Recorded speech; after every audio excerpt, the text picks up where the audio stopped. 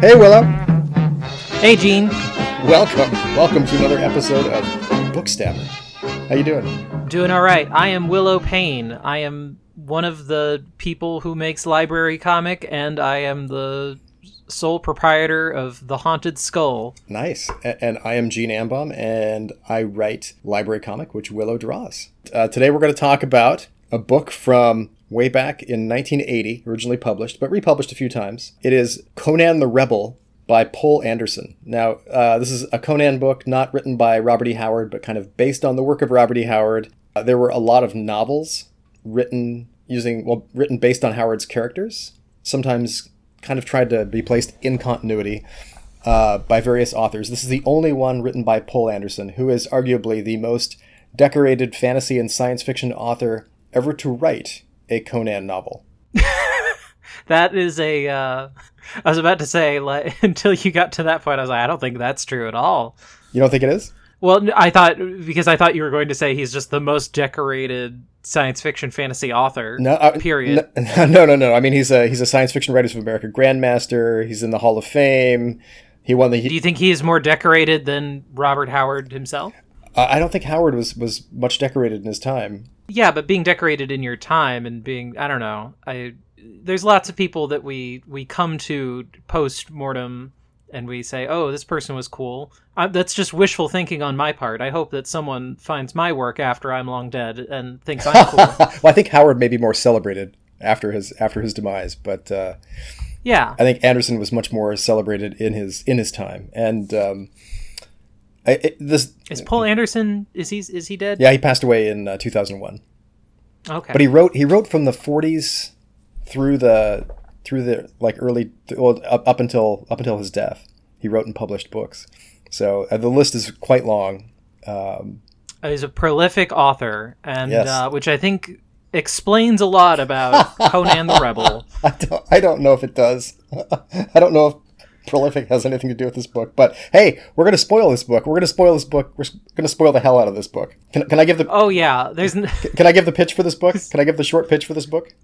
Please, be my guest. Okay, if you know the Conan stories at all, which were mostly short stories and maybe novellas, depending on what you think a novella length is, this book takes place in the middle of the story that is the Queen of the Black Coast, which is one of the best Conan stories out there. And in that story, Conan basically becomes a pirate with his pirate lover, Belit, who is captain of a pirate galley and is trying to get revenge on Stygia, which is one of the lands in the world of Conan. And wow, and in this book, Conan gets some of that revenge. This book takes place between chapters 1 and 2 of that story. I don't know, there's a lot of hacking, there's a lot of barbarity, there's a lot of vocabulary words I did not understand without having to look them up. I'm so glad I read this as an ebook. I don't really like this story has all I would say is like the violence is great. Anytime where they discuss the background, it's not there's magic there. Like in Stygia they worship the temple of Set, the big snake god. Set wants to stop Conan from achieving his destiny, which is finding this axe, which is from the sun god Mitra, given to a warrior in a land that is now in rebellion, and it is Conan's destiny, the people in Tyea, that land, they think to find this axe and help free them from Stygia. And so, hey, guess what happens in the book? I don't want to ruin it for you, but it's pretty straightforward fantasy. It is way more complicated than any of the original Conan stories were, because it has multiple threads and because it is a modern novel. So... yeah, I mean... I disagree that it has multiple threads. It really does not have multiple threads. Well, no, I mean, so anyway, that's my not so good, hey, this is a fantasy book from 1980s pitch for this, but yeah, I mean, well, the threads are, there's the part where Tothapis, the wizard, the priest of Set, is talking to Set at the beginning. Conan has nothing to do with that. There's the parts that take place in Taia, Taia, the land that's in rebellion. that Conan doesn't have anything to do with.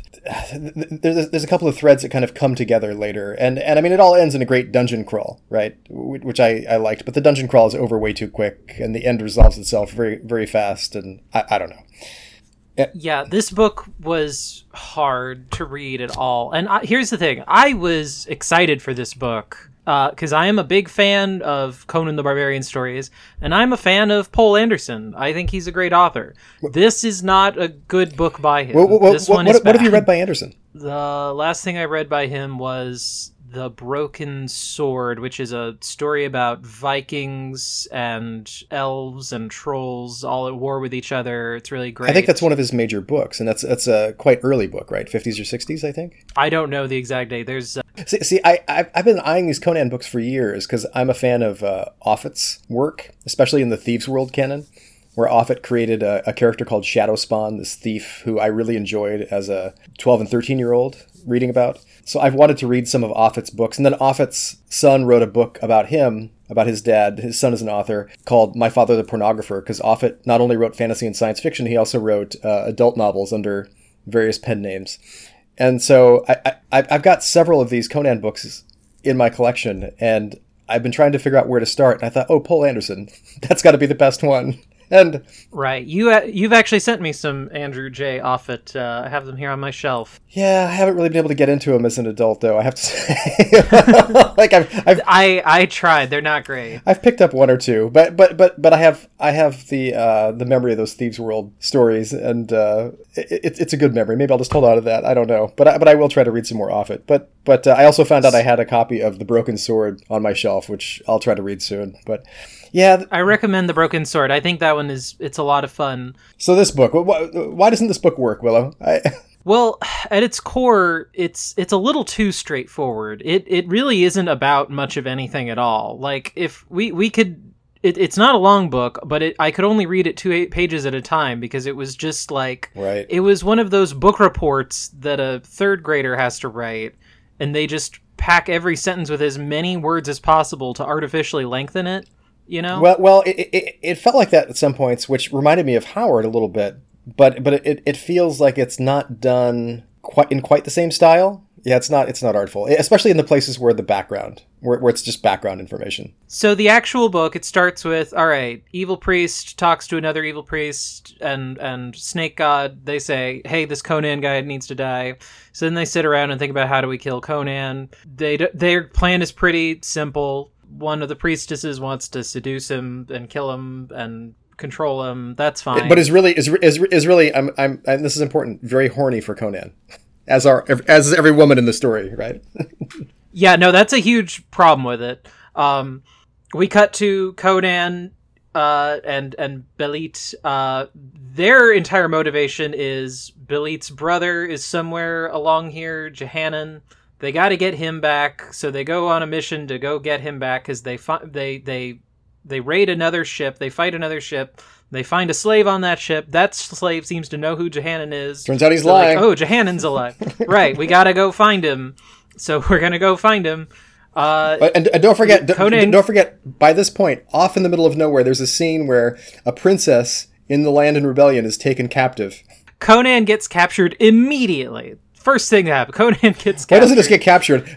Conan goes into like basically the worst room ever, and he's like, well, I guess I'll hang out here for a week. And then he wakes up from a nap, and there's a bunch of soldiers in there. Right, and I believe we discover that the slave that tricked them, that he was working for the evil priest. Well, we don't even have a surprise of that because we knew that all along because we saw him being told to go do that by the evil wizard, right? Yeah, it's not much of a surprise. It's pretty obvious. So Conan's captured, and with him is this guy named Falco and this woman named Daris. Well, it's important. The horny witch lady wants to... She's like, well, I don't really want to torture him. I think it'd be better if I just let the 4 prisoners we have a conversation. Right, and we just, for some reason. And we just listen in. And then... And so it's Conan Falco, who's just like this nothing pirate guy, Jehannan, Belit's brother, and Daris, who's the princess from the land in rebellion, right? Who's also horny for Conan. Yeah, everyone is horny for Conan, and I get it. Have you seen Conan? Rawr. As drawn by who's the guy who did all the covers? Frank Frazetta. Frank Frazetta, thanks. Yep. Sex just drips off Conan. So Conan's a prisoner. This priestess, whose name I can't remember. It's Dehekba or something. Nehekba, right? She has multiple names. Right. She's also been Bonin Johannan under one name and Falco under another name. But Falco's kind of this love lost person, and he doesn't want to believe it. But what she really wants to do is hose Conan. She wants to just really get in there and get some of that Conan. So Conan admits that he would like to have sex with her, but he won't because he's a cool guy, I guess. Well, Conan. It's important to remember Conan's a barbarian, but he's not an unloyal barbarian. He's saving himself to get back to the ship with Belit. He won't. Well, there are multiple times over the course of this adventure where he really is not very loyal, but he doesn't actually consummate anything with anyone, so whatever. Well, he saved us a very awkward Poul Anderson, very very descriptive sex scene, which I'm forever grateful for. I will take the moral Conan. So they break out of this jail cell. They run around for a little while in Stygia. Importantly, when the witch tries to get Conan to do her, and he instead beats her up and gets out, right? Right. It wasn't hard at all, actually. It wasn't hard. It wasn't really hard. Hey, I'm going to throw this mirror on your throat that seems to be magic over there and beat up your guard. And then I'll admit that you have more of the hard details than I this episode, which is unusual for our dynamic because this was just painful to read. This was so hard. So I know the broad strokes, the fine details have long escaped me because this book took me forever to get through. Well, I did hit a point. I did hit a point. When they escaped.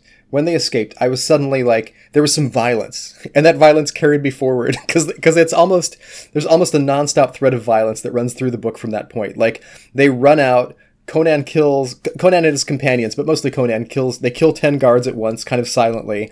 Conan kills this giant snake in the middle of the night. Apparently in Stygia, it's such a great place, and they worship Set so much they let these giant pythons roam around and kill whoever they can to eat. Right. These are supposed to be magic snakes. I didn't want to get bogged down in every minute detail. I really wanted to demonstrate that the story is very simple. Conan gets captured. Conan breaks free. I think he gets captured again at some point. He does. They get free again. They find this temple that's guarded by a bunch of skeletons. They get in it. They find a magical axe. There's a couple of moments where people are like flying around on a winged boat or something. Well, there's a winged boat, and the wizard arrives on a dragon of some kind at some point, and but Conan beats them all with his axe. And honestly, there's a magic axe. There's some cool ghouls. I'll say some really cool ghouls in the ruins. The zombies not so great. They're fine, but there's after I read this book, I had to go revisit some other Conan stuff to remind myself, like, is Conan the Barbarian actually good at all, ever? And the answer is yes. Conan the Barbarian has a lot going for it outside of this very unfortunate Poul Anderson novel. So I rewatched the Arnold Schwarzenegger movie, the first one, which is legitimately one of my favorite movies of all time. I love that movie so much. It is a core part of me.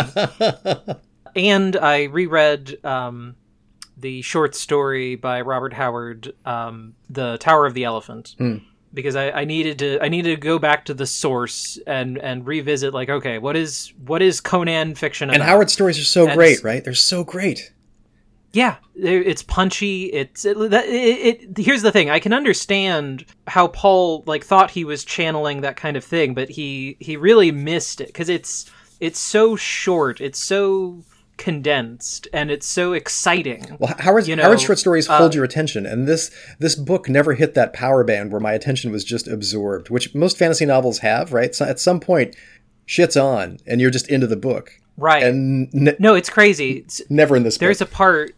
The Tower of the Elephant's only 40 pages or something. It's a very short story. Right.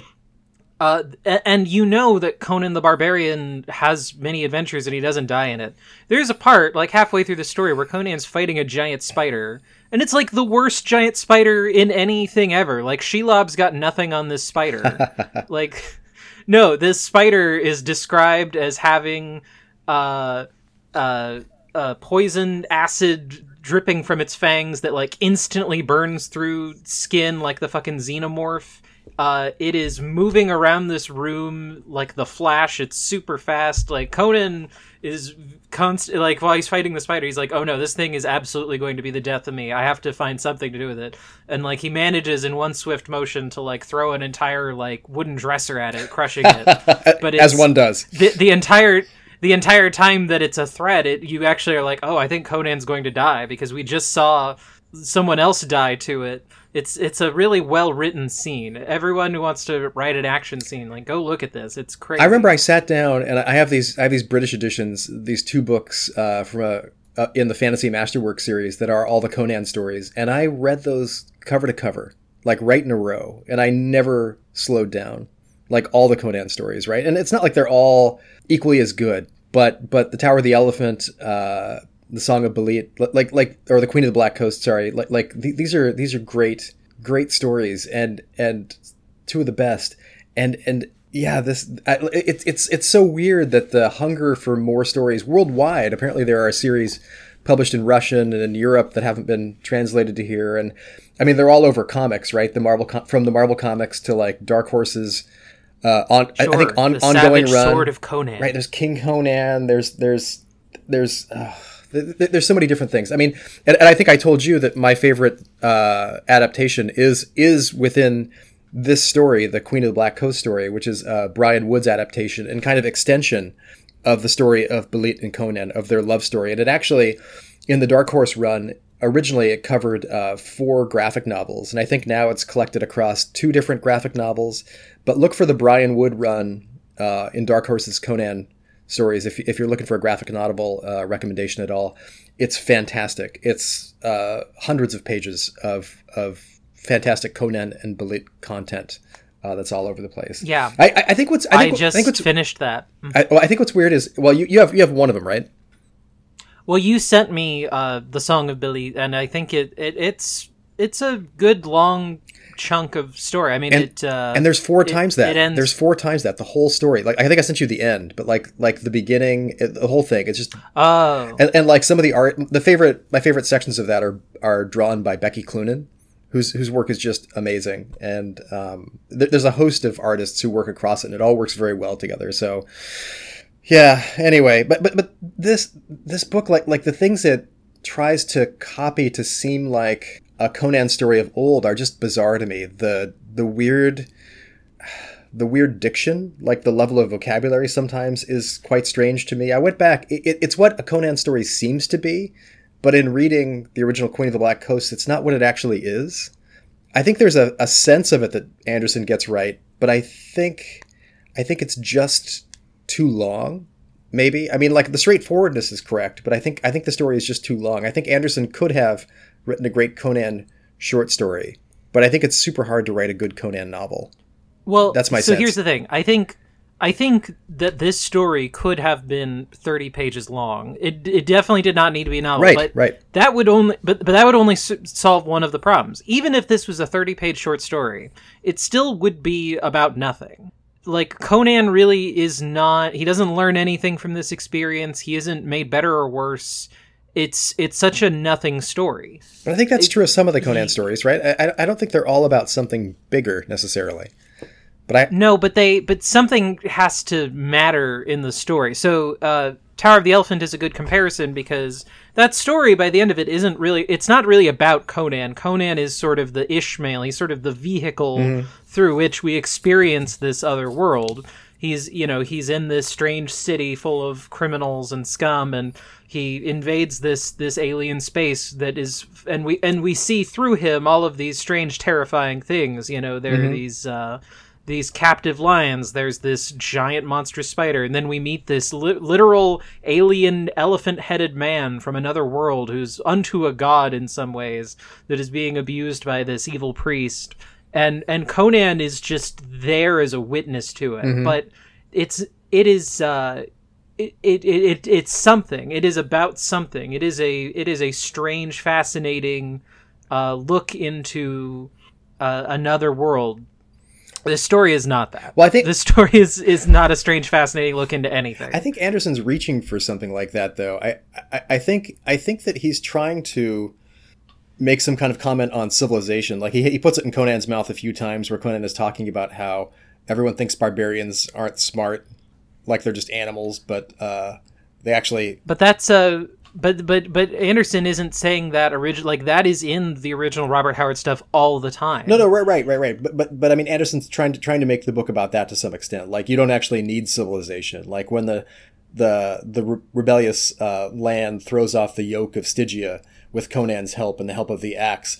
Like Conan's like, well, civilization doesn't do you very much good anyway. Like you might as well be barbarians. It's better. Like it's kind of, like the state. What do you end up with? The state. The state is no good. It's almost libertarian, right? You just like here. You don't need anything. You just need an axe. You'll be fine. You need to be just me with. If you're a big guy with sex rolling off you, it's all going to work out for you. Don't worry, matey. Yeah, there's some really bad takes in Conan the Barbarian fiction as a whole. Don't get me wrong. It is not a story about good morals coming through or much of anything like that. No, there's some weird Ayn Rand stuff in there. It's very odd. Did you ever see the movie about Robert E. Howard? No. It stars Vincent D'Onofrio as Robert E. Howard and Renee Zellweger as his childhood friend, and I think it's based on a book that his childhood friend wrote. It's called The Whole Wide World.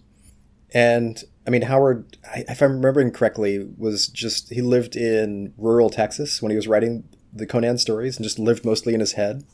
And it's just the story of their friendship. But you get to see him kind of as a person recreated by D'Onofrio, who I think is a marvelous actor. And it's just a great, very, very quiet movie, probably from the late 90s, early 2000s. I highly recommend it. I think you would enjoy it particularly. I'll have to look into that. That sounds interesting. Yeah, but I mean, it's funny because it's a Conan story, or it's a story like in which he talks about Conan, but there's no actual violence. So yeah, it's kind of beautiful. I don't know what else. I don't know what to say about this book. Well, there's not much to.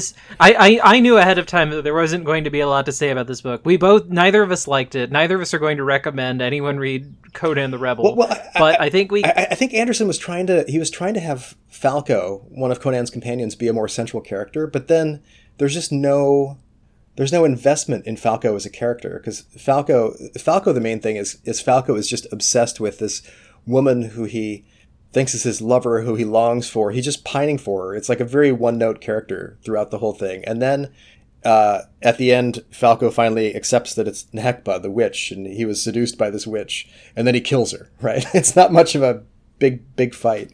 When Conan finally kills the evil wizard, it's not really a big moment. I was like, was that the wizard he just killed?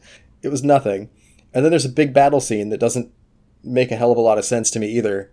And then it's just kind of over. So it doesn't have the payoff that I wanted it to have. Jehannan, when they free him, which you think is going to be the center of the book, is just, he's this super sad dude who like kind of sacrifices himself for everybody, but is kind of more of a human roadblock. I don't know. It's just right. It's such a weird mess. I mean, it's fascinating. But it's not.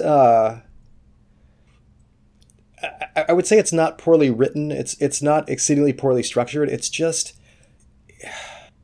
I don't know what it needs. Better editing, a slightly different take. Like, what would improve this? Well, I mean, it needs to be about something. That at its core, it just isn't. It just isn't about something. The Song of Belit that I read the ending of, like, there's a lot of stuff in there. It is not a meaningless story, right? It's got emotions in it. It is about loss. It is about what happens when one is on an adventure, the sort of unforeseen, like a lot of great fantasy fiction, like most of the Conan stories and like Lord of the Rings. And there's this, the weird things that become meaningful to you when you are on a larger journey that take shape that you didn't know were going to happen until it happens. Right. Yeah. I mean, I think Offutt's books, I haven't read the Conan books, but Offutt's books often have like fairly descriptive sex scenes, which is probably, from at least partially from what he was writing as an author when he was writing adult novels. But like I wonder if Anderson is the only one who didn't put a little sex in these Conan books. Do you know what I mean? Yeah. Like if there was a little sex, I think a certain kind of reader would be like, oh yeah, I get it, Conan. Are you advocating that Paul Anderson should have put a sex scene in this book? A book that is already very horny. It's very horny, but I feel like there's no possible payoff in this book. Just the way it's structured and the way it's kind of shoehorned into the space between chapters 1 and 2 of Queen of the Black Coast. There's no real room to do much else with it other than satisfy the horniness that it creates. Do you know what I mean? I'm disappointed that Billy didn't really get to do anything in this book at all. Right. She's just on her ship the whole time doing nothing, and Conan's like, oh, I can't have sex with this person because Belitz will be angry at me. And it's like, yeah, she probably will. Well, I think this book is ripe to be canceled in a certain sense. Like oh no, there's nothing correct about this book, politically or otherwise. Well, especially its treatment of the blacks, right, which are described as like wild savages, like, and worse most of the time. Like Belitz's whole crew is black. I mean, there's some respect paid to them, but not a lot. I think, like in Howard's stories, this is also true to a really large extent.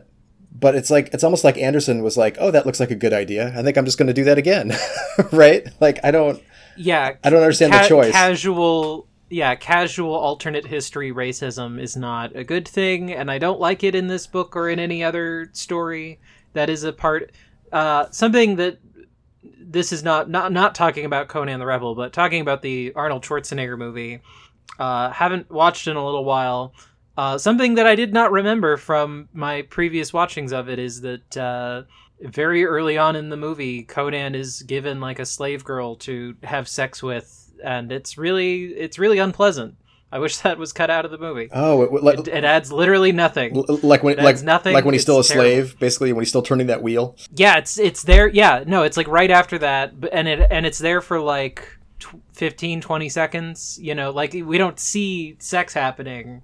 But it's really unpleasant because he's in like a cage and she's put in the cage, and Arnold Schwarzenegger's just making real big eyes at her, and there's like a bunch of men watching from the other side of the cage wall. It's screwed up. Oh, it's really bad. That makes me not want to watch that movie again. Now I think I'm going to pass. That's the problem. I love that movie. That scene is really bad. I hate that part. Oh, yeah. I had a little fake vocabulary quiz to try to round this out. Do you want to? Oh, yeah. Yes, please. For you, because you have such a huge vocabulary. I wondered if you knew what these words meant off the top of your head. Words I had to look up. Are you ready? Okay. I've just played some wordsmithery this week, so I'm ready for a challenge. Okay. Don't promise you're not going to use the internet. You ready? No, I promise I won't. The first word is dolmen. Dolmen. Do you know what that means? The worst part is I totally once knew what that word was, and I can't... is it something nautical? Nope. Based on the context of Conan the Barbarian, it's probably something to do with weapons or armor. What? Right. I wouldn't give you any of those words. I pulled those words out of here. It's a... Oh, okay. This is a kind of structure made of, like, large stones that are placed upright in the earth. Something like that. Oh, okay. Okay. It's right, kind of like a cairn or something. Yeah, I don't know. It made me wonder exactly if I knew what a cairn is, although a cairn is just like a pile of stones, right? Isn't it? Yeah, something like that. We're gonna announce to the world just how big dumb we are. Yeah, okay, here's the next word. This is not the drug, okay? Centrum. Centrum. What does that mean? Well, it's center, right? It is center. Latin ending. Yep, it is center. So, I mean, it just has to mean center, right? Yeah. It can't be more complicated than that. Well, the first meaning, though, is the major part of the vertebrae in the back. Oh, okay. Well, that would explain the Latin ending. Right, okay, right. so it's a medical term. I'll give you that one. You're 1 for 2. Your next word is debouche. I'm assuming this is French. It's from French. Debouch. Debouche. I have no idea. Was this in the novel? It was, yep. That we read? Yep. Debouche. I can tell you the passage was the stairway debouched on a hall. Oh, well, I assume it just means to sort of to shift into, to change, to to become? It means to emerge. To emerge. It also. Okay. But it also, the first meaning is to march from a narrow or confined area into the open, which I think is more the sense in which that was used there. I'll give you half a point for that. We'll say 1.5. Paul Anderson really got paid for. I think this was made by a thesaurus company to try to sell more thesauruses. The next word is feign. F-A-N-E. Feign. F-E-N-E. F-A-N-E. Feign. Feign. It's a word that I see all the time in like D&D adventures. Right. I think it has a couple of meanings. I think one version of feign is kind of like a swampy area. Not true. No. No. Well, the other, it's like an unholy place. No. Well, what is a feign? So a feign is an ancient temple. Okay. It can also be a flag or a banner, and mysteriously, the dictionary I'm looking at tells me it can also be a weathercock, like a weather vane. A weathercock, like a weather vane.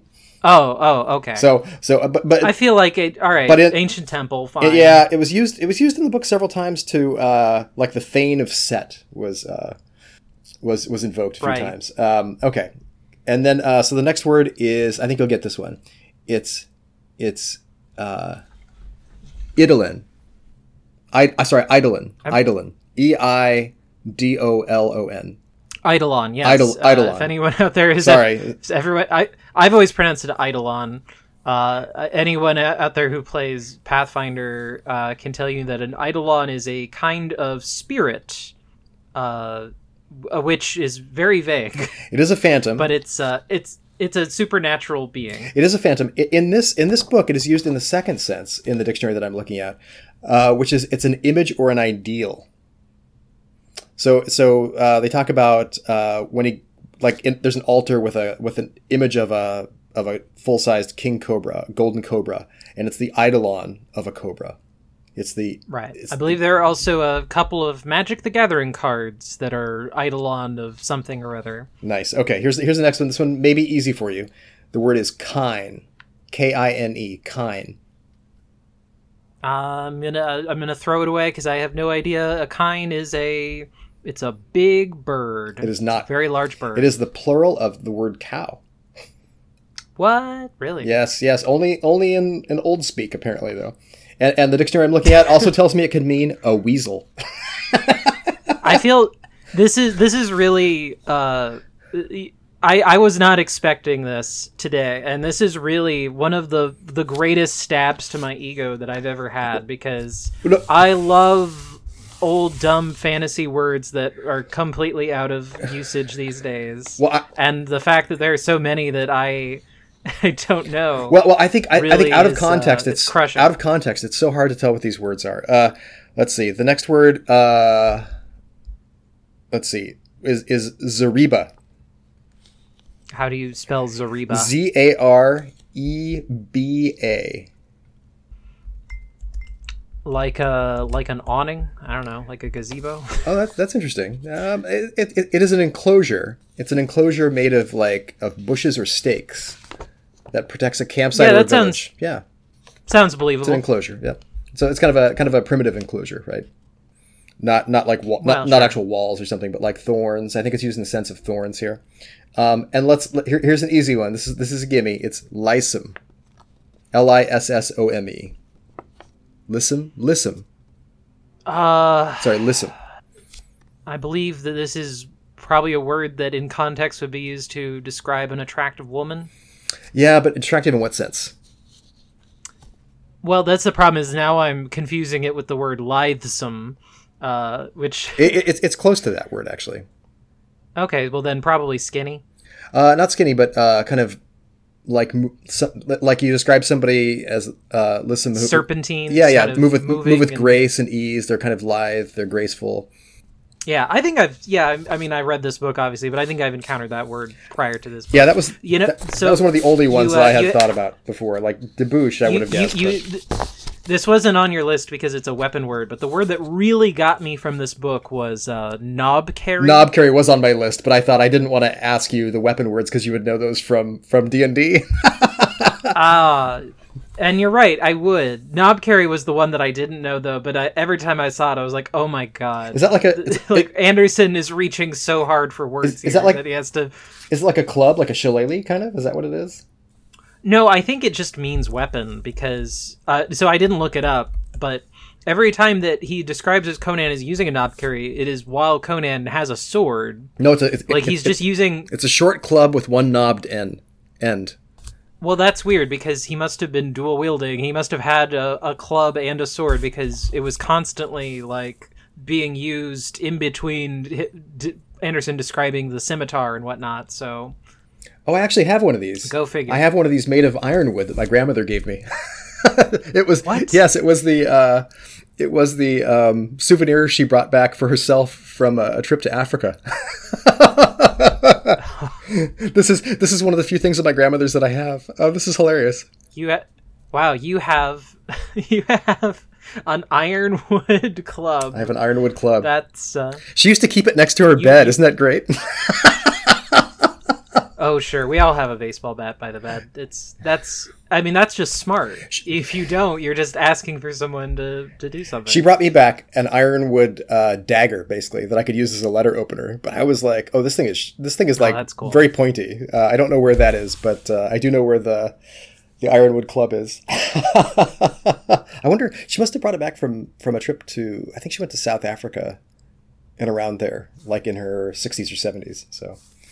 Now, Gene, have you seen Leaving Behind the Shores of Conan and the Black Coast? Have you seen Everything Everywhere All at Once yet? I have. Fantastic. Okay, I just watched it last night for the first time. It's now on streaming by the time we're recording this. So I own it now. Oh wow! Although that was not my intent, but that's just you couldn't rent it day one, so. I now own it in perpetuity, I guess. I liked it. I don't think it lived up to the hype. I don't think any movie could have lived up to the hype that movie was getting, for me. I think that's true. I think that I saw it expecting very little, and I was so wonderfully surprised. And I think the opposite might not be true, but I think that if we both watch it again in a few months, we're going to both see what is going to be a classic. Well, that's what everyone keeps saying, and it warrants a second viewing. I will see it again, maybe in a couple weeks or something. I did like it, and the thing that I like about it, one thing that I didn't know about this movie going into it, I knew that it was sort of this multiverse kung fu movie. I love Michelle Yeoh; she's great in it. I didn't realize that it was going to be one of these this new plot that just keeps. And I don't mean to disparage this. But it's one of these generational trauma movies that are now they're everywhere, right? Mm-hmm. I just watched the first episode of the Miss Marvel Disney Plus show. Oh, is that on already? Oh, I'm so excited about that. Yeah, I didn't actually know it was out until just now, and I watched the first episode, and it's fine. It's also she's her mom's disappointed because she wants to go be a teenager and. And so I'm seeing this story everywhere. Turning Red just did this. The other Disney movie that Encanto did this.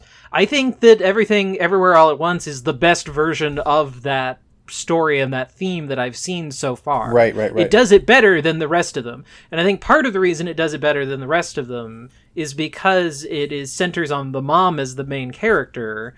And so we start with a character who starts off as flawed for trying to be sort of this repressive, conservative, force on their child's life, right. And has to... And instead of that character being the villain, and we get the best of both worlds, because also we see Michelle Yeoh's father, played by James Hong, I believe his name is, great actor. He's also that, and so there's this multi-generational conflict that plays out really well. You can say that happens in Encanto, but it doesn't really play out. In that movie, it's just the grandmother is kind of controlling, but not in a way that would make any family watching a Disney movie really uncomfortable, right? Well, I haven't seen Encanto, but yeah, I think you're right. The point of view character is Michelle Yeoh's character, and that's what makes this movie better. Well, that and the fact that it's allowed to actually be about a meaningful conflict. The daughter lives a what's the word I'm trying to look for? The daughter is forced to keep her homosexuality a secret from the grandfather, and that this is a source of conflict within the family, that the mother is sort of the mother is the problem here, and she is our main character, and she's the one who's preventing this from being solved. And so if we were to compare this to Encanto, which I think it's a fair comparison, the problem in Encanto isn't that anyone is gay or straight or anything. The problem is that there is no problem. The grandmother is just kind of controlling because everyone in the family is the X-Men and has superpowers. Which is true. It's just true. They just have superpowers. They don't use it to fight crime or anything. They just use it to be better than everyone else and live in a big house. And also they have a magical house that in which the tiles bake them bread every morning or whatever. These aren't even jokes. This is just the movie. And our main character, Mirabel, so she has a grandmother who's controlling, but there's nothing about Mirabel that is actually a problem. She just doesn't have superpowers. And nobody even hates that about her. Like, she's loved by her family and nobody cares. And it's not an issue, but we have to pretend like there's a conflict because she has to work towards solving a conflict that isn't there, and then they just hug it out in the third act after the house explodes, and then they rebuild the house and everything's fine. Nothing matters. and this is a spoilers for Everything Everywhere All at Once if you haven't seen it already. This is also a little bit of a problem in this movie. Like, all of these movies are still suffering a little bit because when you have this generational conflict story, it is ultimately solved by just hugging it out. And I don't love that about it. Like, I wish that the terms were a little more concrete and meaningful. But it still works better in this movie than it does in any others, because at least, like, the climax of this movie, as far as I can tell, and I need to rewatch it, but it's like the daughter, who is this sort of multi-dimensional Ubermensch now, she's about to sort of commit this kind of cosmic suicide and go into this black hole, and it's just the mother's job to make sure that she doesn't kill herself in this sort of omnipotent multiversal way. And that is, go ahead. I feel like this movie was instantly in my top 10. Like when I saw it, I walked out just wowed by this film. Well, it was so good. It was just so good. I was like, wow. I don't often have that reaction to a film. I was just like, I'm so glad they made this movie with her. And I can see why people are saying good things about it, but also, yeah. Well, it's funny because now I have a lot of friends who don't watch a lot of movies, who are not movie literate, media literate people, and that I'm not trying to disparage anyone by this, but a lot of the things, if not most of the things that I saw in this movie, I have seen in other movies. Like, this is not the best Michelle Yeoh martial arts movie, but and it's fine. But it's not trying to be. I don't think. It is the best Michelle Yeoh acting ever, because it's the best writing she's ever gotten to act against. I mean, there's some great stuff in this for sure. There are some real emotional beats that hit hard that I love. It's a good movie, and everyone should see it. I want people to see this movie. I want this to be something that gets talked about. Absolutely. I also want us to. I want everyone to watch a lot of movies so that we can talk about all. This is the same problem I have with Harry Potter, right? Where it's like, I liked Harry Potter. I also want you to read his Dark Materials, because it's a better fucking book. That, like, we can enjoy both of them. You don't just have to go through life and say, I'm a Hufflepuff on your dating profile. You can also read a second book. You are so motivated right now, and I have to say, it just occurred to me that this is the sugar rush that we're experiencing right now. This is it. I think you're still on the sugar rush, Willow. On Monday, I went to Sonic, the hamburger restaurant. I saw that they have a new summer item, limited time only. It is a Sugar Patch Kids ice cream slush float. And Sour Patch Kids. What did I say? Sugar Patch. I don't know what a Sugar Patch is. That's not what you got. I'm sorry. The The Sour Patch Kids. You're correct. So, and I thought, oh, I want that so bad. Their ice cream machine was broken. They didn't have ice cream that day, so I couldn't get it. So this morning I went out grocery shopping to a different grocery store that I don't normally go to, because it is near a Sonic that I don't normally go to, so that I could get this damn slush. Because a couple years ago, Dairy Queen had a Sour Patch Kids Blizzard, and I was in love with it, and I had it like 10 times over that summer, and I wish they still had it, because I was in love with it. And, then the next year, they came out with a Sour Patch Kids ice cream that you could only buy from Walmart or Amazon, and I got that, and that one was okay. I didn't love that one. It was just fine. It wasn't as good as the Blizzard one. So I got excited. So I went to Sonic this morning, and I got this thing, and I only got a medium, but oh my god, it was so much ice cream and so much slush. And you know what? It wasn't even good. It wasn't even tasty. It was an experience.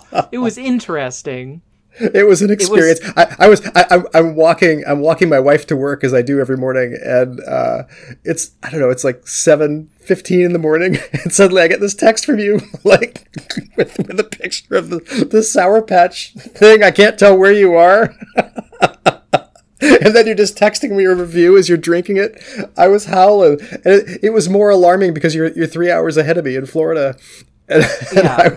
I was like, oh my god! I was just you try to instantly throw your mind and your kind of, you try to imagine the taste of that. I'm just imagining the sugar rush of like a kind of a Sour Patch Slurpee full of ice cream, That's exactly what it is. It is exactly a Sour Patch Slurp. So it is. Well, they call it watermelon flavored, but I couldn't tell you. And it was extremely sour. Extremely sour. The vanilla ice cream in it did not taste very vanilla-y. However, you had to, every time you took a sip of the slush, you had to immediately put some ice cream in your mouth to negate how painfully sour this slush was. Well, you hypnotized me with your tales of this Blizzard years ago, and I actually tried to find one, but they had just stopped serving them. And I'm so sorry. I never did get to try it, and now I'm so glad I didn't try it. Like it could never live up to the hype that you put on it years ago. No, it was so good. Well, do you like Sour Patch Kids? Not as much as my daughter, but I find them okay. I can eat 2 or 3, but I cannot eat a bag. Okay, well then that Blizzard was probably never going to be great for you to begin with. And you definitely do not want to eat this slot. So yeah, am I a little hyper this morning? Maybe. I also took an Adderall prior to I woke up, took an Adderall, exercised, watered all the plants. Wednesdays are big days for me. I got a lot to do every Wednesday. So did you do the vacuuming? Is every surface in your house clean right now? Oh no, I'm surrounded by filth, and that's gonna get taken care of later. That's on the to-do list. Oh, I love it. Okay, let's leave it there. I don't know what our next book is, but I think it's going to be something by Carl Hiaasen. Is that right? We're still trying to decide what it is. We'll figure that out. Who knows? Okay. All right. Well, if you know something we should read, whether on or off massive amounts of sugar, please let us know.